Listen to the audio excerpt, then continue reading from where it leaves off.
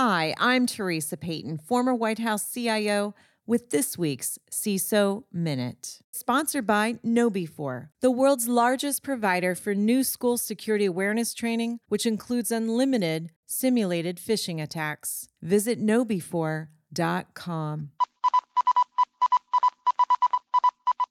The BBC reports that artificial intelligence could increase the risk of cyber attacks and erode trust in online content by 2025, stating research from a new UK government report.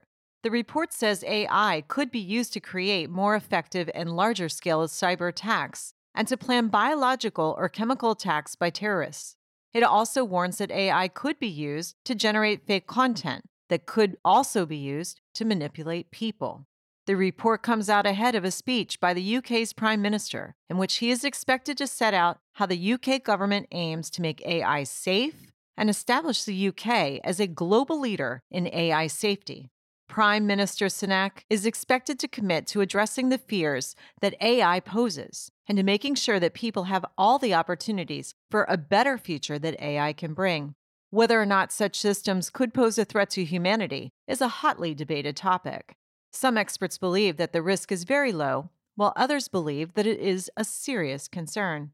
The big AI firms have mostly agreed that regulation is necessary, but some experts have questioned the focus of the UK government summit, arguing that it places too much weight on future risk and not enough on the risks posed by AI today.